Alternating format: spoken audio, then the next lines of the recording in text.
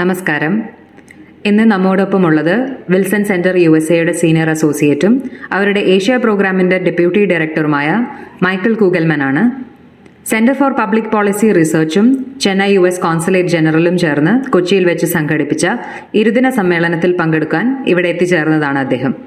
ഞാൻ Sharon Susan Koshy, centre for public policy റിസർച്ചിൽ research അസോസിയേറ്റായി പ്രവർത്തിക്കുന്നു.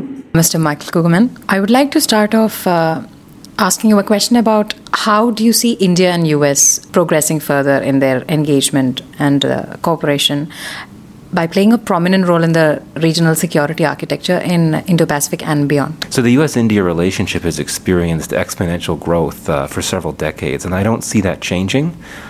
And if you look at the broader Indo-Pacific story, there is strong multi-partisan support in Washington that India is a key strategic bet for the U.S. in the sense that India is that one country that has the capacity, theoretically, to work with the United States to counter China's rise in the broader Indo-Pacific. Now, certainly the U.S. and India have disagreed to an extent as to how exactly India could play that role. But I do think if you want to look well into the long term at the U.S.-India relationship as it relates to the Indo-Pacific and the U.S. Indo-Pacific policy, which is meant to counter China, I think that the trend lines are very positive for U.S.-India relations. Besides defense sector, what do you think are the areas that we can actually deepen our cooperation further? And one of the signs of such good health in the U.S.-India relationship is that the answer to that question is many. There's so many ways to answer that question, right? I mean, you look at how the relationship has grown with so many more spaces for cooperation than had been the case even 10, 15 years ago. And I like to cite the example of energy as one example. Not too long ago, the U.S. wasn't really sending many energy exports at all to India. And yet last year, 2021, India was actually the top destination for U.S. oil exports, which is remarkable. There also have been some notable energy deals signed between the two in recent years, including when then President Donald Trump went to New Delhi, there were two deals that related to energy. The Biden administration, with its emphasis on climate change mitigation and clean energy, has shifted the energy relationship with India in a way that there's more focus on cooperation on clean energy. And there's been significant numbers of investments in solar power and other clean energy areas in India. So I think that is certainly an area to look at, particularly from the lens of renewables. I think that you've got two leaders, Modi and Biden, that are genuinely committed to climate change mitigation and to making the earth a cleaner place.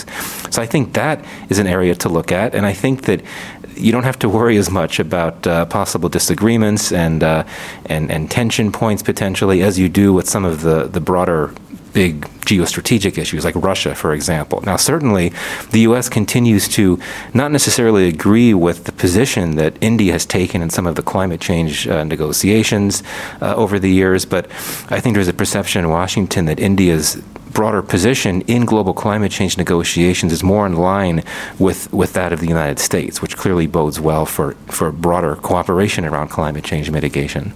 How far do you think would issues like, let's say, human rights or India's divergent opinion with the Western partners in terms of the Ukraine crisis would affect or challenge our bilateral relationships? So in many other relationships, if you have a potential shock like the issue of India's position on Russia or the issue of India not liking when the U.S.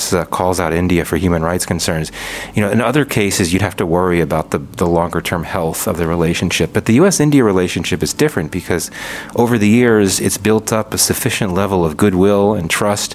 It's generated these regular dialogue mechanisms on very high levels.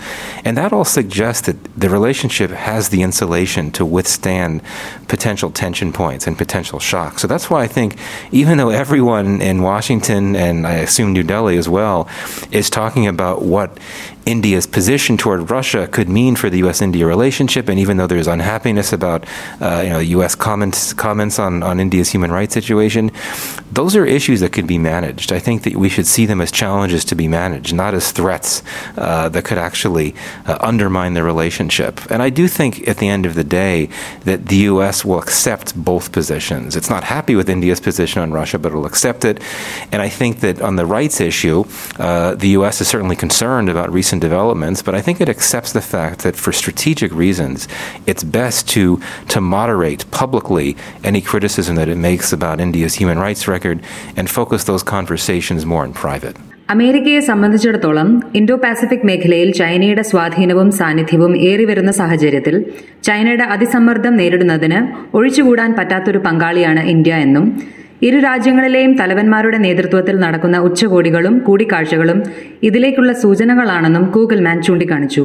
പ്രതിരോധ മേഖലയിലെ സഹകരണം കൂടാതെ ഊർജം, കാലാവസ്ഥാ വ്യതിയാനം എന്നീ മേഖലകളിലും സാരമായ സഹകരണം പ്രദർശമാണെന്നും സോളാർ എനർജി, ക്ലീൻ എനർജി തുടങ്ങിയ വിഭാഗത്തിൽ അമേരിക്കയുടെ ഇന്ത്യയിലുള്ള കാര്യമായ നിക്ഷേപവും കൂടിവരുന്ന എണ്ണ കയറ്റുമതിയും ഇതിന് ഉദാഹരണങ്ങളാണെന്നും അദ്ദേഹം അഭിപ്രായപ്പെട്ടു. കാലാവസ്ഥാ വ്യതിയാന ചർച്ചകളിൽ ഇന്ത്യയുമായി ചില കാര്യങ്ങളിൽ വ്യത്യസ്ത നിലപാടുകളുണ്ടെങ്കിലും ഈ മേഖലയിലെ ദീർഘകാലവും വിസ്തൃതവുമായ സഹകരണ സാധ്യതകൾ തിരിച്ചറിഞ്ഞ് ബന്ധം ഊർജിതമാക്കാൻ പ്രത്യേക ശ്രദ്ധ ചെലുത്തുന്നുണ്ടെന്നും അദ്ദേഹം കൂട്ടിച്ചേർത്തു.